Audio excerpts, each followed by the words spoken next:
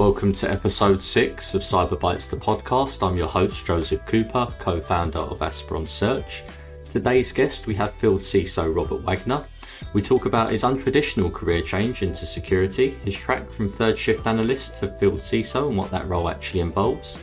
Robert clearly cares about the industry. He's spoken at many conferences and delivered various workshops, and he even managed to scare me about the effects of AI. What's great about Robert is he loves sharing and solving executive security problems, even if it means promoting other security solutions. How are you? Good, Joseph. How are you doing today? Yeah, really well, thank you. Really well. I guess you're no stranger to a podcast or a keynote, so I'm really excited about this one. No, I am too. This is so awesome. Thank you for inviting me to be on. Yeah. Nice. I saw you've got a couple of conferences coming up that you made panel for. Yep, I do. I'm going to be speaking at B-Sides Rochester and CypherCon in Milwaukee this month, and then have a couple more in the future. And I'm applying for yet more. So Yeah. Awesome. Yeah. I'm guessing we be at RSA, or is that still unknown yet? That's unknown. RSA is expensive. Mega. So, especially the housing, it can get really pricey. 100%. Yeah. Well, I'm obviously in the UK, and our flight alone was astronomical. But Right. anyways, so look, Robert, with all my guests, I've been taking it right back to sort of where you're from and how you got into security. Yeah. Interestingly enough, so back when I got started, there was no information security programs, right? Not a whole lot of people know this, but I actually had a degree in liberal arts with a lot of theater thrown into that. And it's been good for me. I mean, it's certainly helped me out in my career. But I mention it because of something that you and I were talking about. And I think one of the things that I think more security hiring managers should do is look for people from atypical backgrounds. I know so many musicians that are awesome security people, awesome security analysts. I think it's part because music is math and music is patterns, but they see patterns amazingly well. So they can make for a great security analyst or an incident responder, things like that. So look for people that didn't come up through. I know someone who's in VISOC right now that used to be a nanny. Wow. Okay. Right. And she's doing amazingly well. So you'd be surprised where you can get great security talent from. Yeah, 100%. So did you plan to be like an actor then, or what was the plan? Yeah, well, I certainly thought about it and played around with it a little bit, but this is a face made for radio more than television. So I just wasn't pretty enough. No, got it. So obviously you did your university course, then how did it all spin and spiral into the security field then? Right. So I'd gotten into IT support initially, because back then, if you could spell the word computer, you could probably get a job in IT, right? Most people that were using computers were doing their own configurations and stuff like that. And so those skills could typically get you a job. But as I was progressing through that, I started hearing about all these very interesting security related things, right? The various attacks that people were doing against Microsoft Windows and stuff. And I just found it fascinating. So I dove into that. I really just wanted to find out as much as I could. I took a couple of like boot camp type classes just to get me kicked off. And then just aggressively started applying for jobs and finally landed one. I was a third shift SOC analyst. So Wow. and we only had one person in the SOC at any one time. So we ran a 24/7 SOC with only 4 people. Now, Yeah. there wasn't as much to deal with back then either, right? I mean, this was back in the day when Code Red was going around and maybe SQL Slammer and Sasser and things like that. But it still kept us busy. I mean, we were constantly trying to hunt things down, and a lot of that was manual, like literally like scrolling through firewall logs and looking for and maybe setting up a filter based on something you just read about the latest attack that was out there. Yeah, it's crazy to think how it's evolved so much since Oh back my in the day God. when you was in that first role. Okay, cool. So Yeah. started in third shift, and then what happened? Where was we after that? How long did you spend in that role? So the third shift SOC analyst, I was only there for maybe 12 to 18 months. And I was doing such a good job that I got promoted up into engineer and then analyst. An engineer and then eventually architect. Nice. That That was a good progression, and it was a natural progression, right? I kept learning more. I kept applying what I learned. Made great improvements for the organization. Made great suggestions. So it was that effort to constantly grow that got me moved up through the ranks. Yeah, that's a really nice natural transition from analyst, engineer, architect as well. So Yeah. what was the role after that? Eventually I ended up transitioning into a technical account manager at Qualys. And the whole thing came about very, very interesting. So back at that time, I was desperate for a SIM, right? But we just didn't have the budget. We couldn't get a SIM. But I did know as things were kind of transitioning from your older attacks like a buffer overflow on port 445 to someone emailing a malicious PDF. What I really needed to do as that was happening was I simply needed to know what version of Adobe Reader that the host was running if I actually saw a intrusion detection rule fire that, from all I could tell, looked like a legit malicious PDF.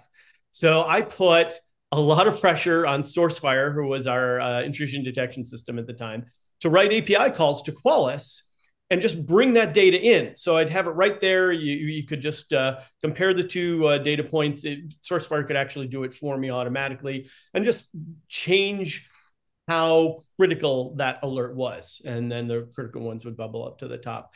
I had to put a lot of grassroots pressure on them. I literally asked the SE to get me the names for other people at other clients, and I called FedEx and I called Disney and I said, I have this great idea, but they won't do it just for me. Could you please add your name to my feature request? Yeah. And they not only did they finally build it for me, it worked so well that Apple themselves refused to buy SourceFire unless they GA'd the feature into the Wow.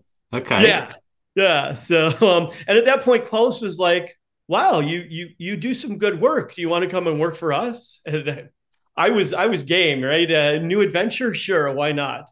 And so I went to go work for them, and ever since moving over to the vendor side, I've gravitated to roles that allow me to help clients. Right? I'm not about selling them product. I'm more about, what are you struggling with? And I find this is a common theme in most companies is people get too hung up on shiny object syndrome, right? They get too engrossed in the technology and they forget about process and they forget about people. So my job ever since moving into a strategic advisor role at Splunk has been to just say, show me what you're doing. Tell me what you're trying to solve. And I'm going to help you solve that problem, even if it's not a solution from the company I'm working for. Yeah. Right? I tell salespeople all the time, hey, if the customer says business email compromise is their biggest problem, I'm going to be telling them they need two-factor authentication, right now, right?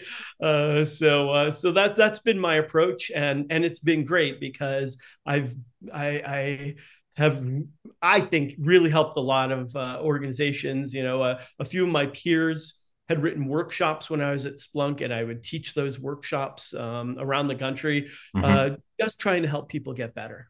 100%. So you spent what, six years at Splunk? A little over 5, yeah. Wow. Okay. Cool. So quite a long tenure there. For those that don't know who Splunk are, can you just give a quick intro on that? Oh yeah. So Splunk is an amazing way to search data, right?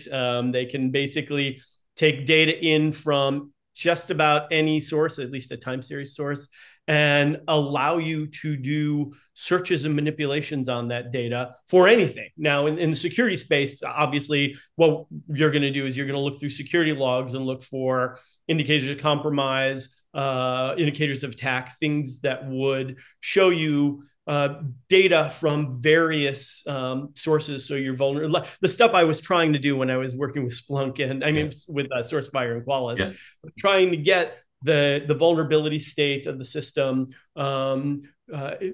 indicators that would show you someone's moving through your systems, doing Yep. lateral movement, stuff like that. So Nice. it's a really effective tool, and it's really fun to teach workshops for it too. Yeah, So yeah, yeah. I'm doing it. Yeah.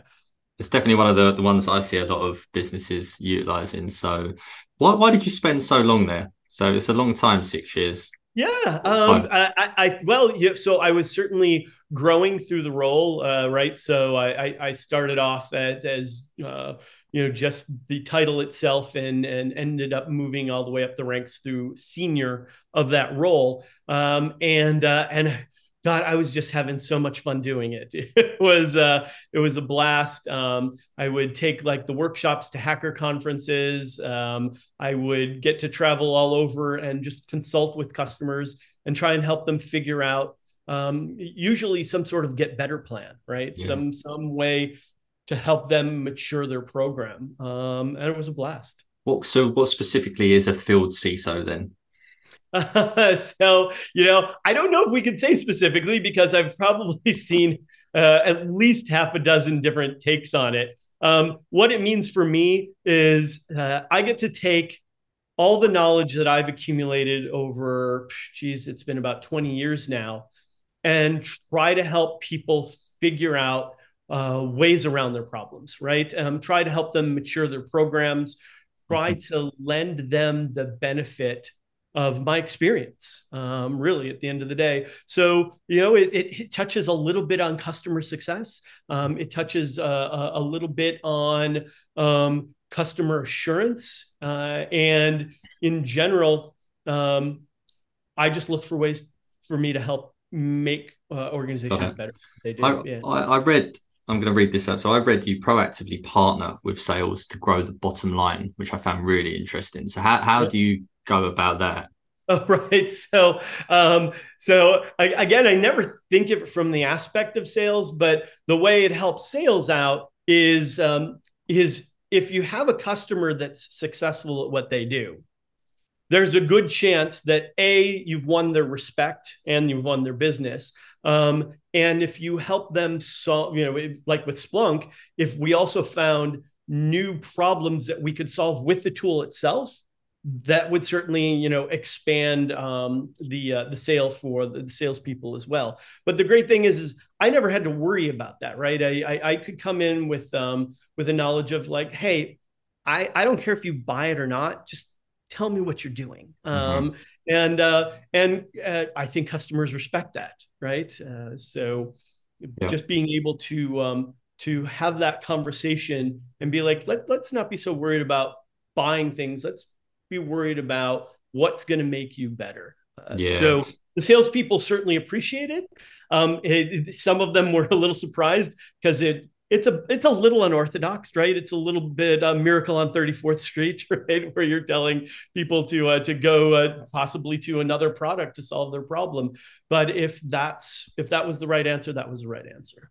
But I guess that shows a real testament to you. It shows you care, right? I know that you care about this industry just from your constant contributions to all the conferences and the keynotes that you do. I want to pick on the conferences because this is a big one. Yeah. I have seen you at loads. One thing that caught my interest was obviously coming from like a defensive career. Yeah. How come you're so involved in a lot of the offensive conferences? Right. There's a couple reasons why. So the first is I certainly found that hacker cons compared to other conferences that may not be led by researchers, but may be more led by vendors. The HackerCons tend to have some of the freshest information out there, right? They're often on cutting edge of technique and things like that. So the information itself was insanely valuable. And even though it's offensive in nature, the fact that even though I'm not going to take that information and necessarily go hacking my own organization, I learned so much about that attack, because as I'm sitting there listening to that person's attack, I'm sitting there thinking, how would I stop this? And what's great is a lot of researchers will themselves say, oh, and if you want to stop this, in fact, one of my presentations is literally me taking notes at all the hackathons I went to and going, this is a real easy way to stop this attack or defend against this kind of thing. So it's just been so incredibly helpful to my defensive career to actually hang out with attackers and hear what they're doing, hear what they have to say, even hear their funny stories about goofy things that they did, right? Like there was a pen testing friend who had done a pen test on a company that had these little automated medical carts that would ship things around in a hospital. And he uploaded an MP3 of it of whistling "If I Only Had a Brain," and the little cart right. So those kind of things it's fun to listen to what they do, and it's also incredibly informative. So I love to participate in that community. But I think the one I think I have the most fun at is I helped found a charity, a non-for-profit called Hack for Kids. Okay. And what we do is we teach kids about information security, safety, and ethics. Basically, we're kind of, most kids, if they have any sort of, she's even through the media now, they don't even have to have a technical leaning. They just think hacking is fascinating and cool. So we're using kind of the lure of hacking, but what we're really doing is letting them explore STEM skills, right? Anything from, we will have an activity around snap circuits, which is kind of like Legos for electrical circuits. To sumo bots, where they try to program these little bots to push the other bot out of a circle or something like that. And the kids have a great time. It's been very rewarding participating in that. Yeah, I can I bet. I actually got asked to deliver go into a local school in the UK and go to like the careers fair. And what I did, I put together a 5-minute video, and I got I think it was 6 in the end, 6 InfoSec professionals to explain why a career in information security is so great. And I got people from all around the world, so Lean in Dubai, Israel, the US, wow. UK. I'll send it to you after this, and I'll put it in the show notes for anyone interested. But I'm going in next week and going to be sharing that, and just to inspire folks, to give them an idea about some of the cool careers that are in security. So no, that's an amazing initiative. That's fantastic. No, that'll be a great resource. 100%. One of your talks really made me chuckle, and is artificial intelligence going to throw us off a cliff or give us wings to evolve? We won't go into much detail about it, but what exactly was that for anyone that is maybe interested in that? Because obviously AI has been a big topic of conversation at the minute, particularly. Oh, sure. So that was interesting. That started off actually as a collaboration between me and another researcher in the space, Chris Roberts. And unfortunately, he ended up with a conflict and we couldn't do it together. But both of us had been talking about, and this was a few years ago, and people were really putting a lot of faith in AI, especially the people that were developing AI systems and things like that. And nobody was talking about all of the problems that we were seeing in AI, right? Just 2 quick examples I gave during the talk, but one was a picture of some snow, and the AI had determined that was a wolf because it had been constantly fed pictures of wolf where there was snow in the picture. So when it saw snow, it was like, oh, that's a wolf. But even worse was there was I can't remember where it was now, but there was a trial done where they were feeding an AI sentencing data to try and make an impartial sentencing system so that it wouldn't be, more sympathetic to white people versus people of color. Yeah. And what they found out was all this backlog of data that had been prejudiced against non-whites taught the AI to be prejudiced against non-whites. So it was still giving horrible sentences. Yeah, right. So, and the scariest thing was during the final keynote at the end of the conference, there was a fella who had worked with several of the large FANG companies, and way back in the early days. And he told us that one of the things that he was most concerned about is, the algorithms just do what they're supposed to. So algorithms for social media, their number one job is to get faster responses more often, right? Unfortunately, people tend to respond faster when they feel anger or hate than when they feel happiness or joy. So much like, chickens pecking at a light to get their little pellet of food, it's been conditioning people to respond Yeah, wow. Right? This is the effect it has on us. And one of the students, and this was done at a college, one of the students stood up and said, yeah, but can we deny that, these social media platforms are wonderful things? I mean, they find people, organ transplants and lost relatives. And he's like, no, that is not, that is just an accidental byproduct of the social media platforms. That is not the platform itself helping people. And yeah. And the kid was a bit taken aback. People were like, why was he so mean? And I'm like, he's so mean because people aren't getting it. People aren't realizing that no, that's not really the intent of the platform itself. No, got you. Well, man, we could talk for hours, Robert. I know we could. So let's wrap this up. One final question.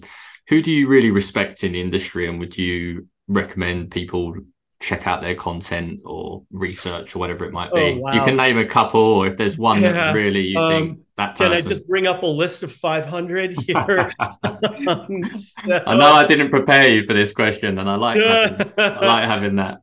So there's a lot of people that really, really give heavily to this community.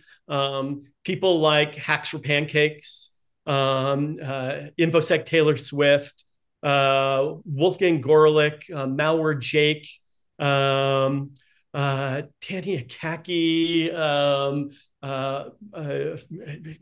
person who's handles Bind. I could keep going, but that's amazing. Fabulous, yeah. Man, Robert, it's been great chatting with you, brother. Thanks for coming on, and hopefully I'll see you at RSA. Yeah, thank you so much. I hope so as well. Cheers, Robert.